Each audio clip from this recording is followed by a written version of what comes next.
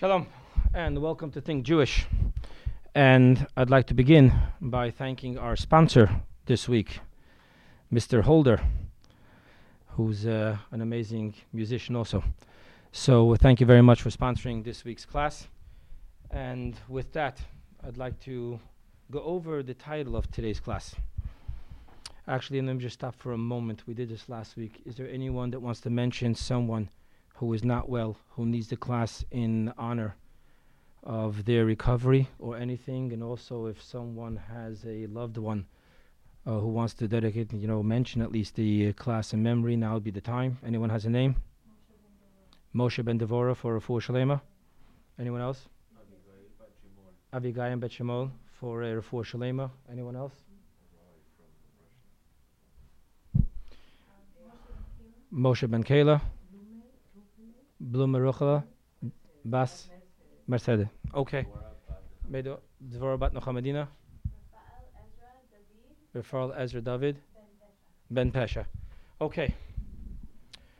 So, the title of today's class is Waiting for a Divine Sign, a sign from heaven. And that's a very interesting concept. But before we get into this sign from heaven, we have to validate even that that's the right thing to do, to get a sign from heaven. They tell the story of this Rav, a rabbi. He moved to a community, and after 30 days, when he got to know the community approached him and said, it's the custom of this community that a rabbi who comes here always institutes a new takana, something new. And we take it on because he's the new rabbi and he's making a new takana. So we'd like to ask you, please, your upcoming sermon on Shabbat, please let us know, after knowing us for 30 days, what takana you feel that we need to take upon ourselves. Okay. So the next sermon, everyone came. They knew that this was the time the rabbi was going to give the new takana. And sure enough, the rabbi gets up and he says his new takana. What is his new takana? He read to them the 10 Commandments. And they're looking at him and says, I've noticed that you people are very into new takanot, new revelations. But as Jewish people, before we go for the new takana, we need to talk about basic Judaism. We need to talk about coming to shul, davening, lighting candles, keeping Shabbat, keeping kosher. So we're all looking for this new divine revelation that's going to give me my deeper inner purpose in life. But if you really think about it, 3,300 and something years ago, we actually received the divine sign of what we're supposed to do. So very often when we start looking for divine signs, it's actually not a kosher thing to do. Many times when we're supposed to ask the rabbi what the code of Jewish law says about this, we instead go into meditation to receive a divine revelation. And it's very interesting because I've never seen anyone do that in Whole Foods. They pick up this product. Dear Lord, tell me, is this kosher? You don't. You pick up the phone, you read the ingredients, you ask your rabbi. But yet we're very into, especially in our generation, we're very into divine signs. Instead of calling up and asking someone, does Judaism have something to say about this? Is there something in Jewish law about this? Is there something in Pirkei Avot about this? Did one of our sages talk about this? We're very into the divine inspiration, the divine sign. So before we even continue with the class, we need to question whether there's any place in Judaism for such a class. Why would you and I be waiting for a divine sign? We had the 10 Commandments. We had the 5 books of Moses. Together with the scriptures and the prophets and scriptures, we have 24 books. We have a Talmud. Actually, we have 2 Talmuds, Jerusalem and Babylonian. We have Jewish codifiers. We have commentaries. When we finish all of that, and we still don't have the answer, that would be the time to go on a mountaintop and wait for a divine sign. So it's really, really very questionable what we're doing here tonight. Who says Jews are supposed to have divine signs? Jews are supposed to look into the book and see what the divine God told us in his divine book and what we should do in this situation. So let's start the class with that. Because by doing that, I'd like to shed a different light on what a divine sign means. Most of us use divine signs. You know, there's a saying, you don't smear caviar like peanut butter. Most of us do that with divine signs. We don't realize that we're talking about caviar. We don't realize we're talking about something very, very special. We use it for our daily thing. So, God, give me a divine sign. What am I supposed to do now? What am I supposed to say in the meeting? And most of it really is wrong. What you should have said in the meeting was that you should have done your due diligence. You should have figured out what you were supposed to say in the meeting. And then after you did all your due diligence, you should have spoken to your rabbi or your mentor, your spiritual mentor, and asked them, okay, what does Judaism say? What I'm about to present, is that okay or not? And not go in there and ask for a divine sign. So I'm actually starting this class contrary to everything that we want to talk about today. Because I want to be very clear. We're not into hocus pocus divine signs. I don't mean to be that nasty, but in New York, there was a man called Son of Sam because he had divine signs from his dog who he should be killing. That's what happens when divine signs go cuckoo. So be careful before we get into this divine signs. People have done some very vicious, stupid, crazy things. You know, there were people that got dressed in sneakers and went to a different planet. You know, they all died, if you remember. So be careful with the divine signs. Don't get so caught up with this new age divine signs. You know, we have ancient books with timeless wisdom. And that more than anything is the divine signs that we're looking for. So why did I give this class? Why am I giving this class? Actually, the calendar is to blame for that.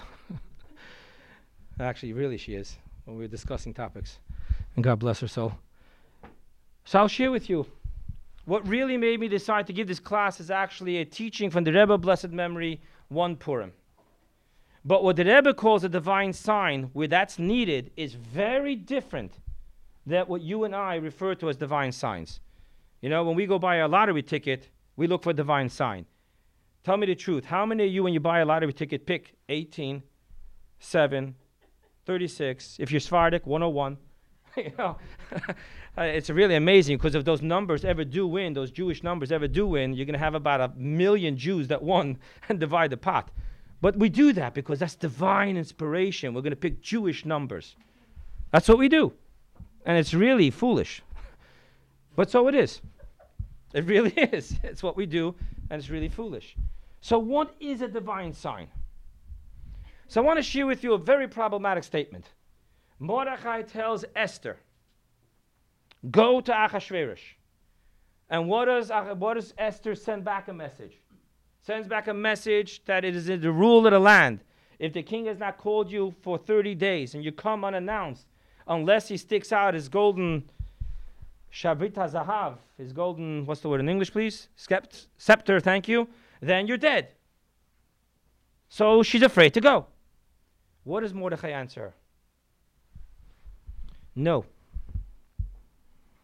That Revach v'Hatzala Yamod la Yehudim, the Jewish people will receive their salvation from somewhere else.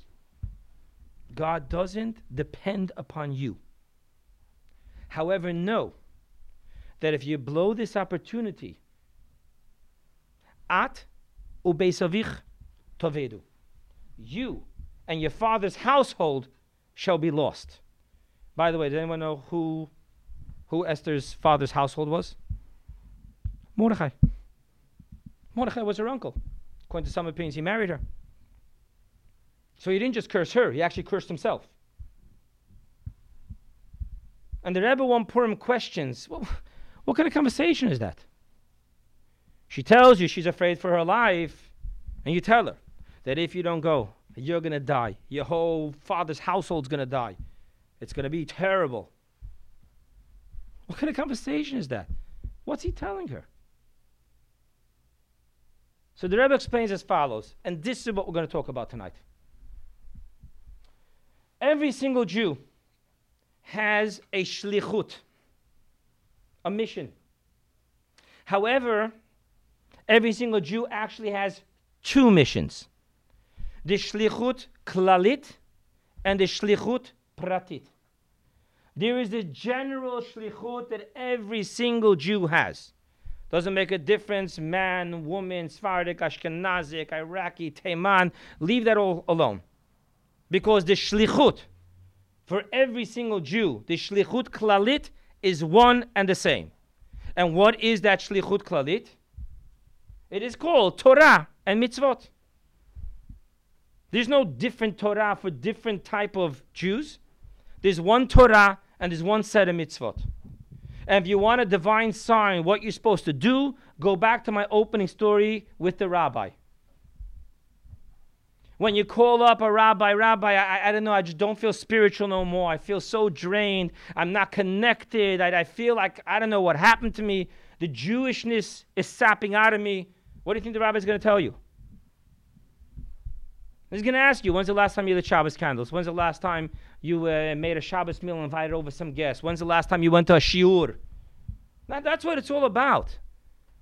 He's not going to look into a crystal ball and tell you, your soul was meant. That's not what Jews do. You want to know how to be spiritual? You want to have a divine sign? Just ask yourself, what mitzvah can I do today? When's the last time I opened up a Jewish book? And truth be said, that once upon a time studying Torah was really for the privileged. But today, with the amazing invention of Rabbi Google, every Jew can learn Torah. It really is very simple. If you have an internet, you can be studying Torah. You can be receiving shiurim from the finest teachers all over the world. So if you're asking what your shlichut is, that's your shlichut. Your shlichut is to study Torah and do mitzvot. Which mitzvot should you do? You know the answer to that question is? The one whose opportunity appears before you. Why would you step over this mitzvah looking for your divine mitzvah? If this mitzvah is knocking on your door, this is the one you should be doing right now. If you want to know what the divine sign of what I should be doing in my shlichut klalit, in my general shlichut, what is God telling me to do right now? Very simple. Ask yourself which mitzvah is lying at your doorstep.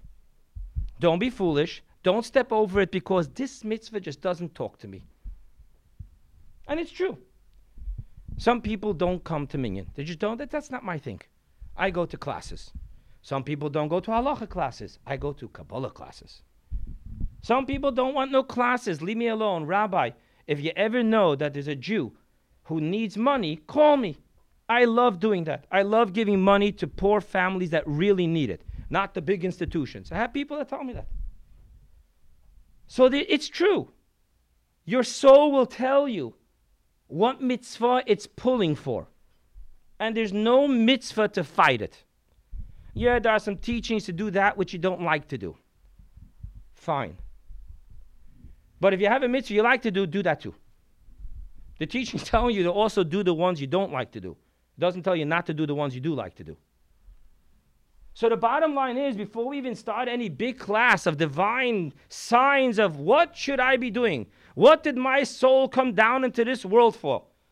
It was so beautiful up there. It came all the way down. For what? Most of us have a little feeling. My soul came down here to light candles? Come on, that's everyone does that. My soul came to put on tefillin. The Western Wall has full of men putting on tefillin. What did I come down here for? And I'm telling you that you can't ask that question yet. Because before you look for your shlichut pratit, you have to look for your shlichut klalit. And we're going to talk about that later tonight. But I just want to be clear. Do not come in here thinking that Judaism is all about divine signs. It's not about divine signs. It's about 2 engraved tablets. It's about 5 written books with another to total 24.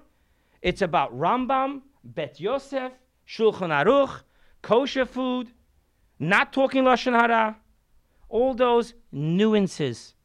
That's divine signs.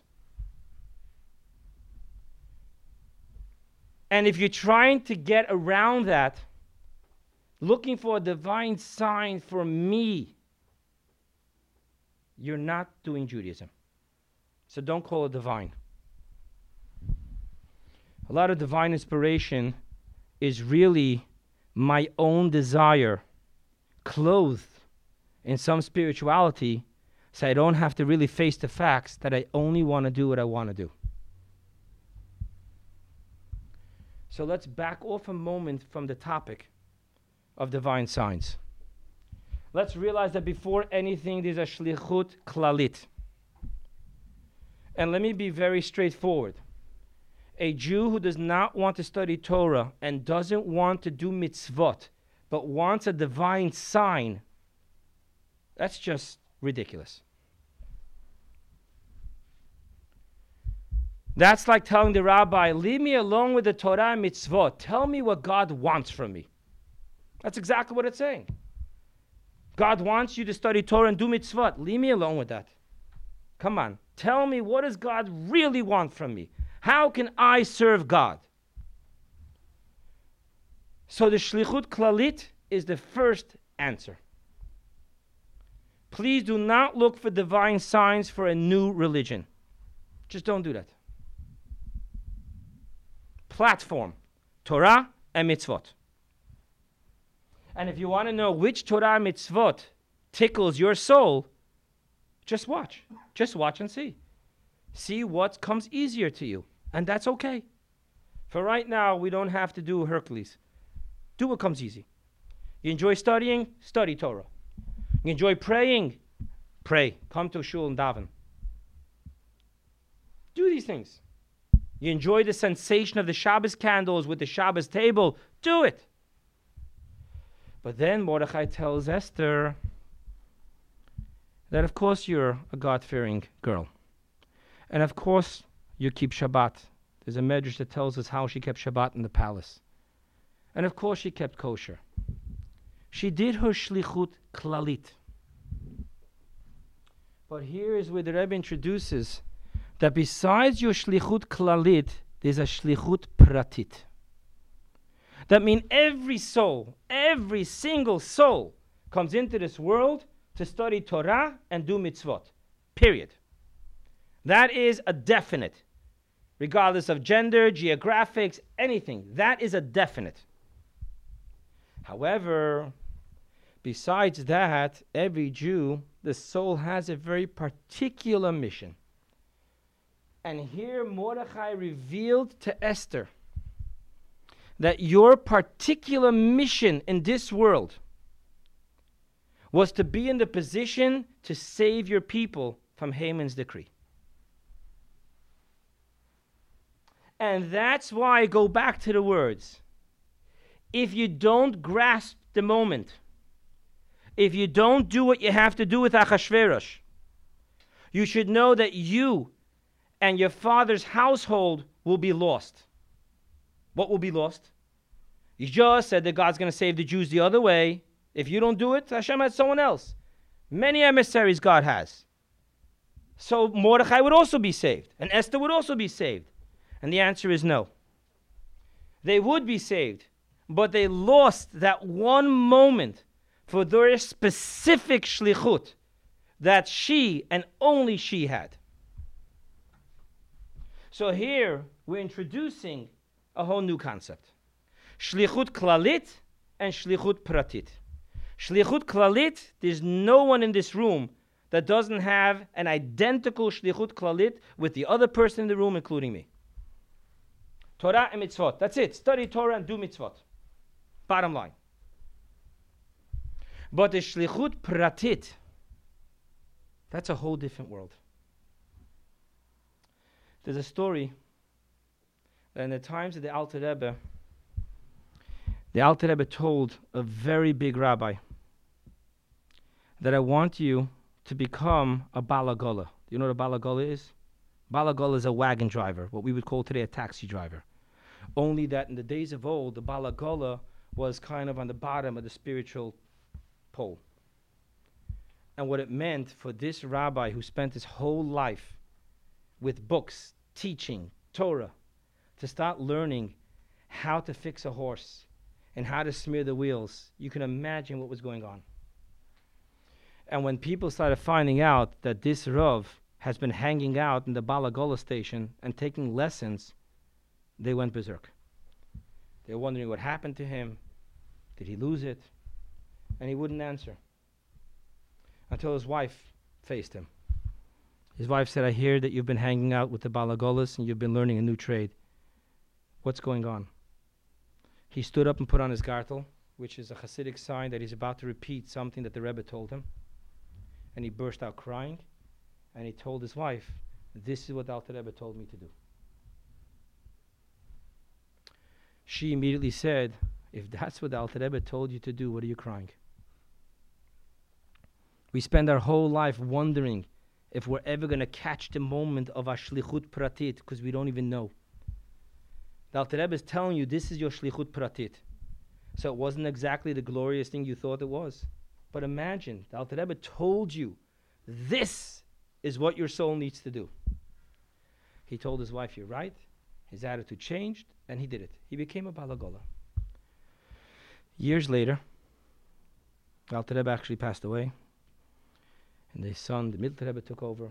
Years later, he was in a certain krechma. He was in a little hotel. And there was a person there who was very, very wealthy, who came from the Poritz's family. And he needed a wagon driver. And the guy told him, if you need a wagon driver, this Jew over there, he's a wagon driver. But I want to tell you right now, I know him for years. Forget about leaving before 11:30. Because he wakes up at 6, studies, davens, and when he finishes davening, that's when he's going to take you. And there's nothing you can pay him to take him or to go early. That's the way he works his life. Fine. But he was in a rush. He starts nudging him. He starts telling him, I'll pay you, this and that. Nothing doing. Finally, the guy sits down, and he has no choice. He has no choice. He has to wait. So he's sitting, and he's listening to this chassid daven. Now, let me tell you the background story of this guy. This guy was actually Jewish. This guy was married to a Jewish woman. He started getting involved with the Poritz and business. And one thing led to another thing. He left his wife. He married the non-Jewish daughter of the Poritz. He had with her 2 kids, and that's who he was today. And all of a sudden, this chassid, his prayer touched something in this guy's soul. The guy started crying. He got very emotional until the point where he got extremely sick. So sick that they had to send someone to the Poritz's palace to tell him to bring a doctor because they can't move him. Make the long story short, he almost died. And then finally, the doctor said, I'm starting to see that it passed over. He's going to be okay. I'm going to leave with medicine, this and this and that. I'm leaving out some of the little details to the story, but I just want to get to the point. He goes ahead, and the rabbi, this Balagola/rabbi understood what's going on, and he went and he told him, you're on your path. Do teshuvah, you'll be okay. I have to go now. Years later, he's by the Mittelte Rebbe for some holidays, and someone taps him on the shoulder. He turns around and says, you don't remember me, do you? To make the long story short, this was that guy. That guy who he met. Now let me tell you the after story. All of a sudden, he gets called in by the second Lubavitcher Rebbe and tells him like this. He tells him, my father turned a rabbi into a Balagola. He just came to me and told me that I should turn a Balagola into a mashpia. Go to this and this place, and you're going to be the Hasidic mentor.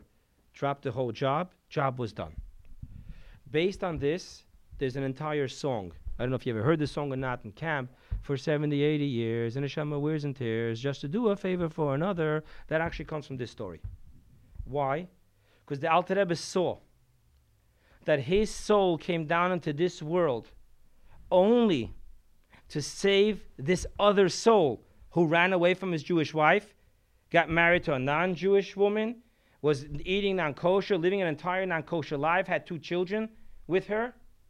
That soul was to be saved by this man's soul. And therefore, the Alter Rebbe had to make sure that they meet. How is this guy who's living that type of life ever going to meet a rabbi in some shtetl? So the Alter Rebbe changed things. No more rabbi in shtetl, Balagola.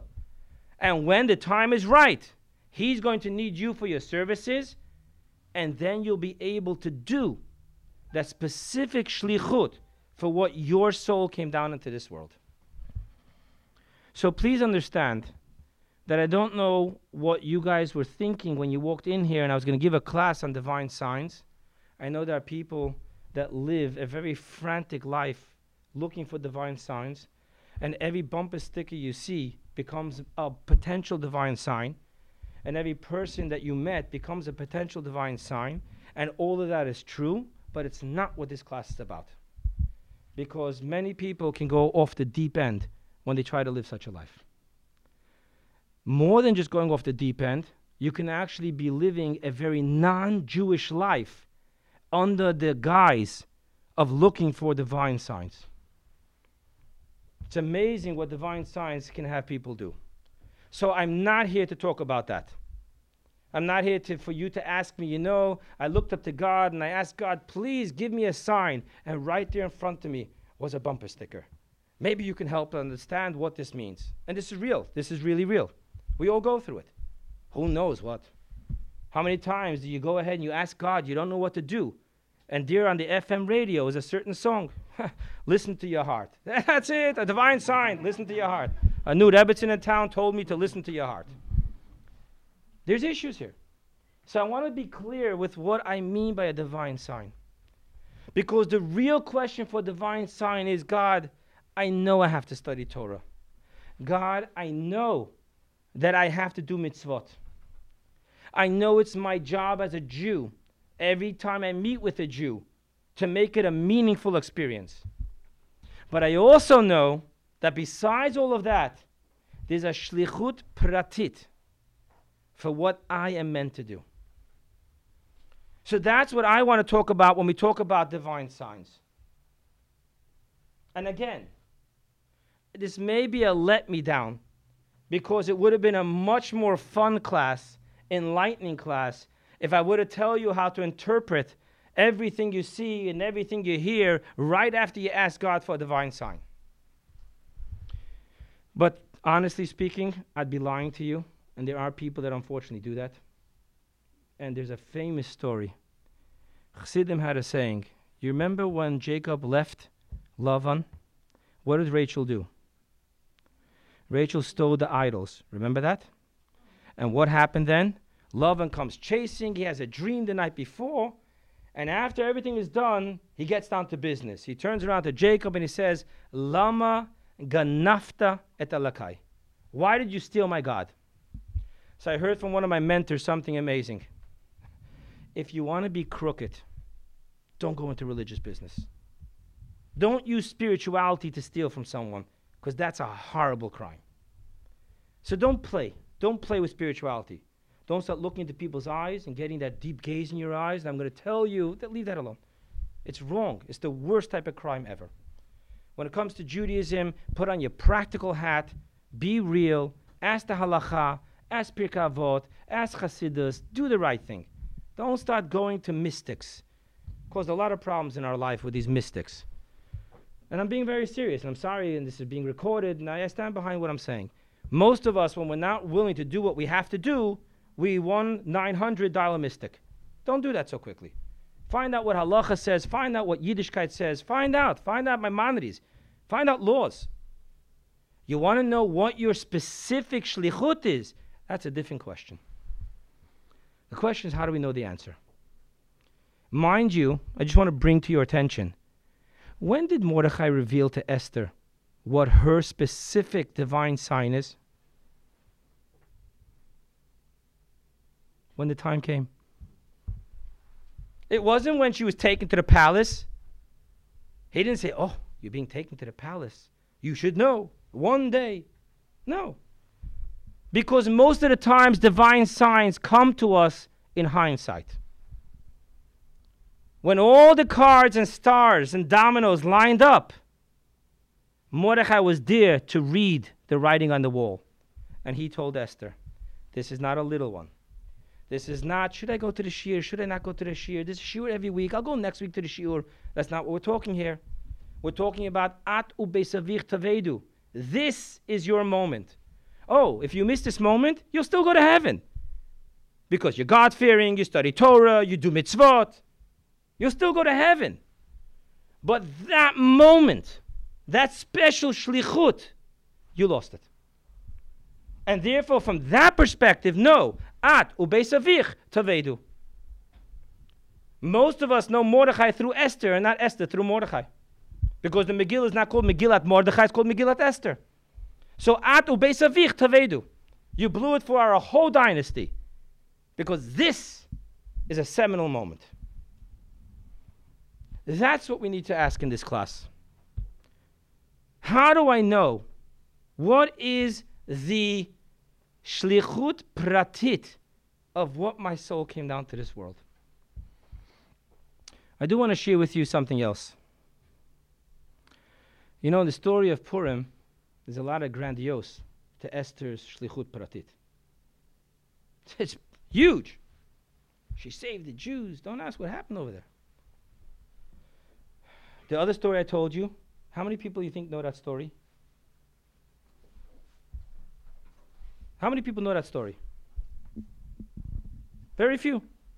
It happens to be by Chabad Hasidim. We talk about that story. So first of all, not everyone's shlichut pratit is going to one day become a holy book that's going to be spoken about by every single Jewish child. What's beautiful about the shlichut pratit is it's really pratit. It could be between you and God.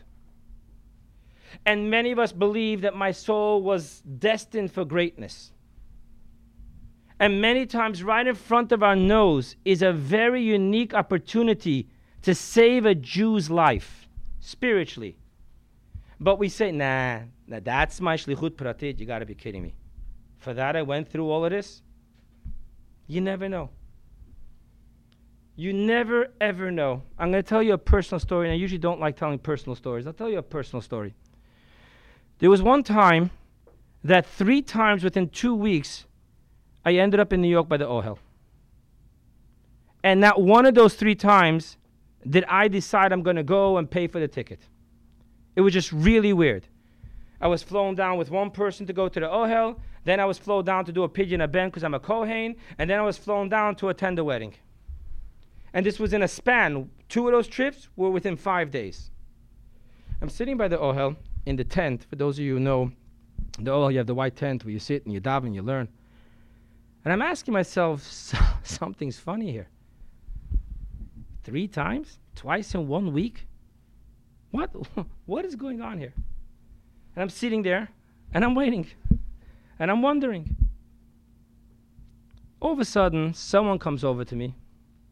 He actually was asking a different rabbi, much older than me.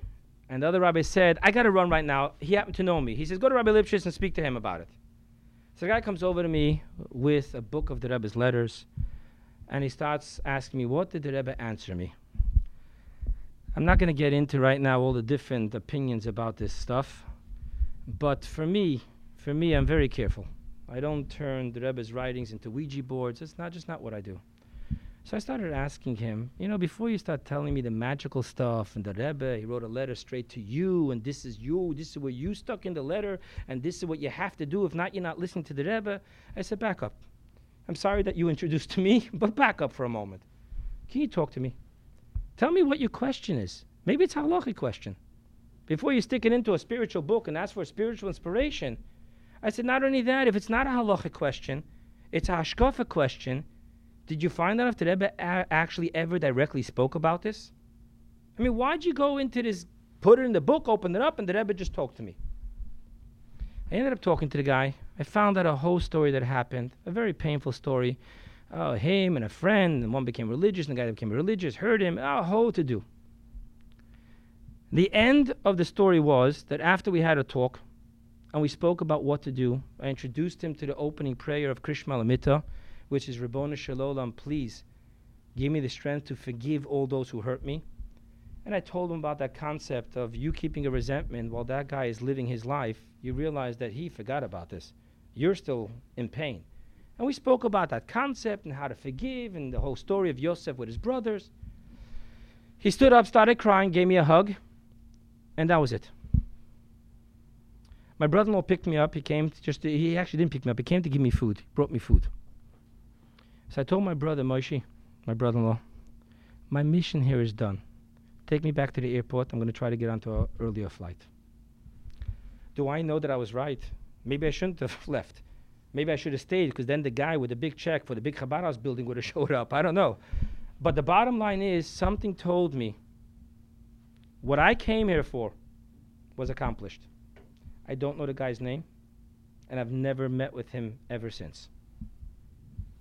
In my heart, I believe that that was why I was there. Now, tell me, I just told you to stop with the voodoo shmoodoo, and it sounds like I'm doing the same thing. I'll tell you what I did. What I did was I looked to Hashem and said, I don't know why I'm here.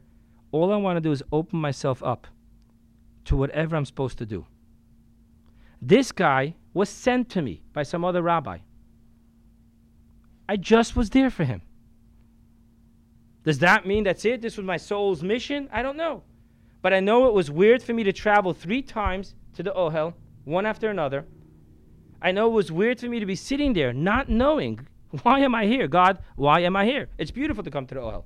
I mean, if it was up to me, I'd go once a day. But why am I here? Why did I get on a flight, come here, go back? And the answer was, whatever presents itself to you, do it. Don't look for grandiose. Don't go and watch that video that plays from the Rebbe talking, and I'm going to see that, these people have amazing, I'm serious. Some people have amazing experiences, and it's all true. They just happened to ask a question to the Rebbe, and they walked inside where the video was playing, and they actually heard the Rebbe talking about this concept. I know another person who went inside, he had to ask for help for something, and as he comes out, he sees the Rebbe actually in the video giving a $1 to his father, wishing him well. These are all beautiful stories for those who God wishes to work with them that way.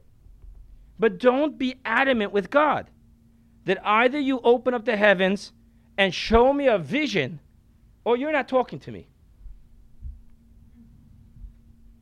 So we need to be clear when we talk about signs. Let me say it very simply. We need to be mature and stop being babies. We need to stop being superstitious people. We need to stop playing these Disney World games.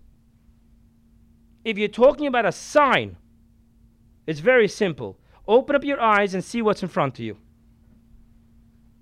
That's the next sign you're going to get from God. The next opportunity that presents itself to do goodness for Hashem, for Klal Yisrael, for mankind, that's your next sign. But now let's back up.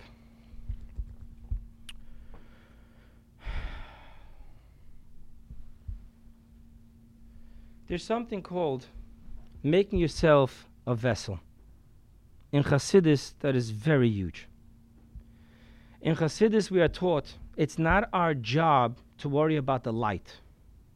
It's our job to prepare the vessel. Why? Because God created a very unique nature between vessel and light. When the vessel is complete, the light is drawn. When you talk about having a sign, when you talk about a spiritual awakening, I spoke to you a little bit last week. I mentioned a little bit about the 12-step recovery program from addiction. I want to just lean on that program one more time today. In recovery, we talk about a spiritual awakening, and you can't have a real recovery until you have your spiritual awakening.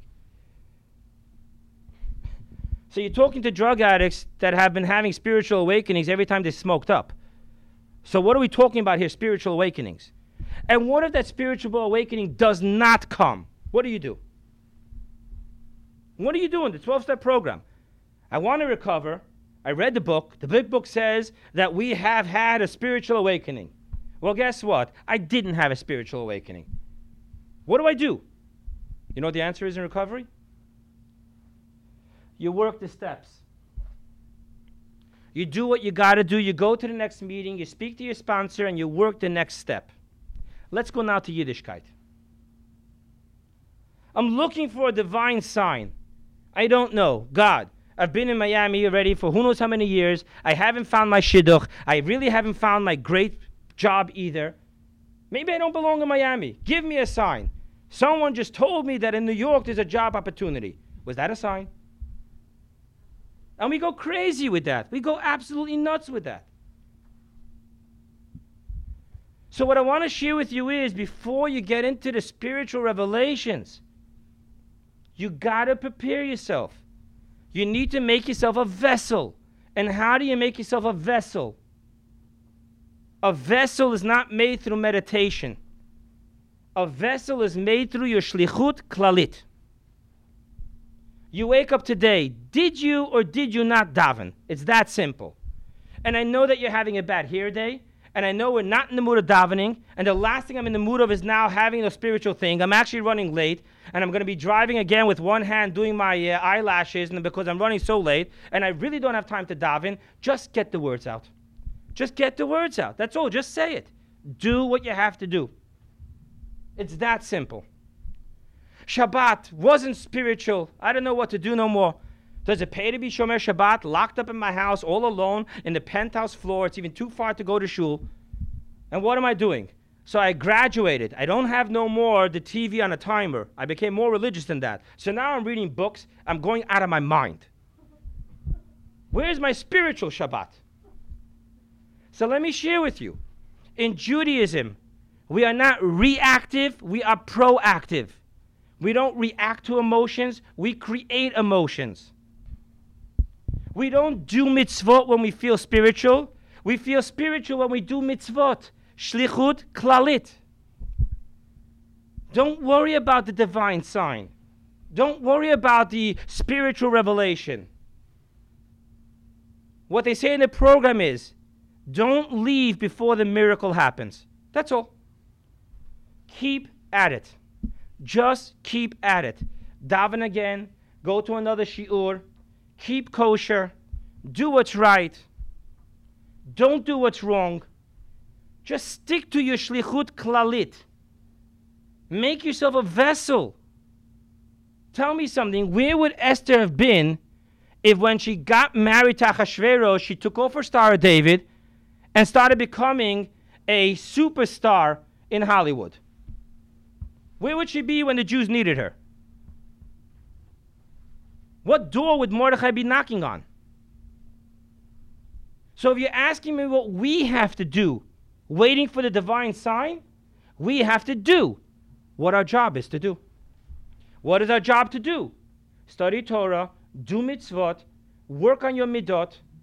Just make sure that when the time comes, you're a vessel to hear the sign, to see the sign.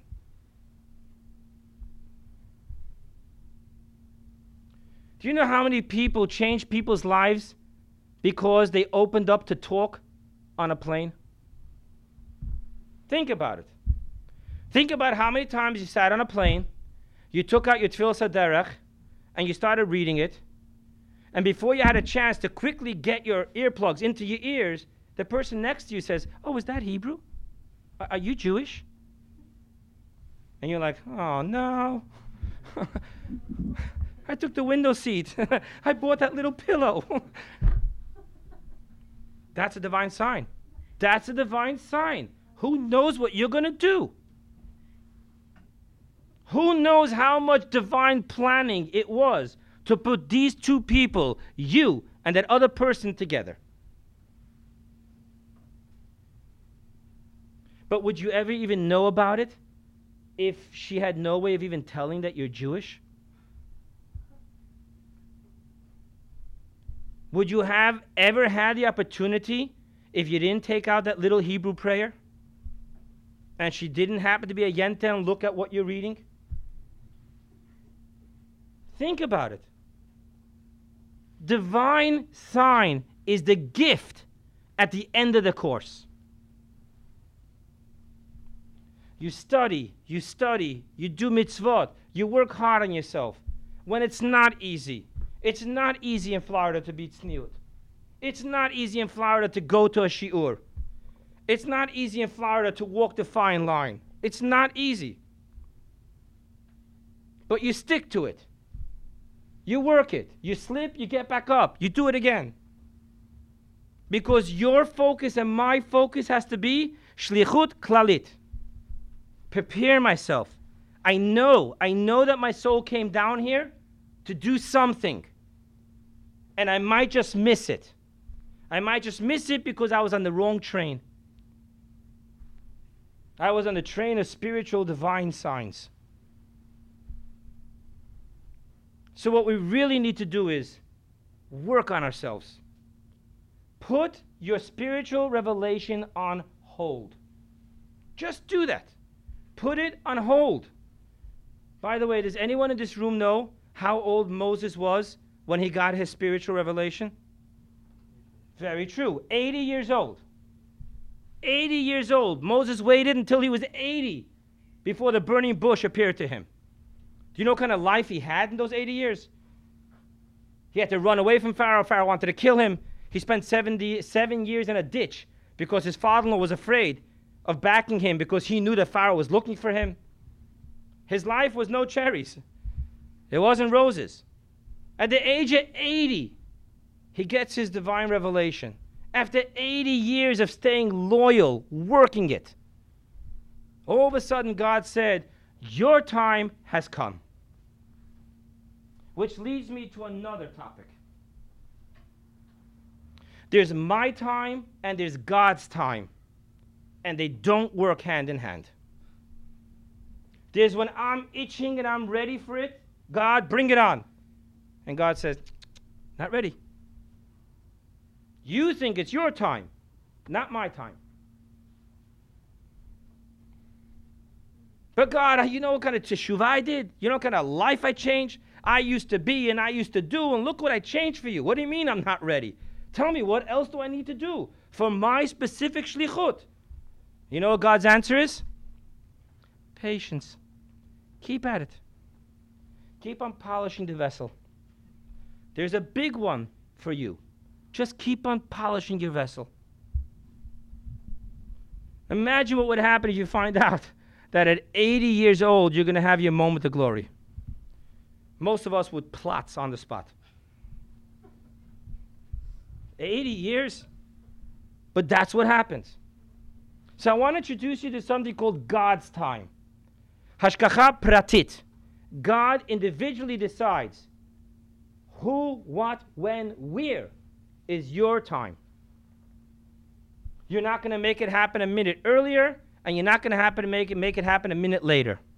And let me share with you something.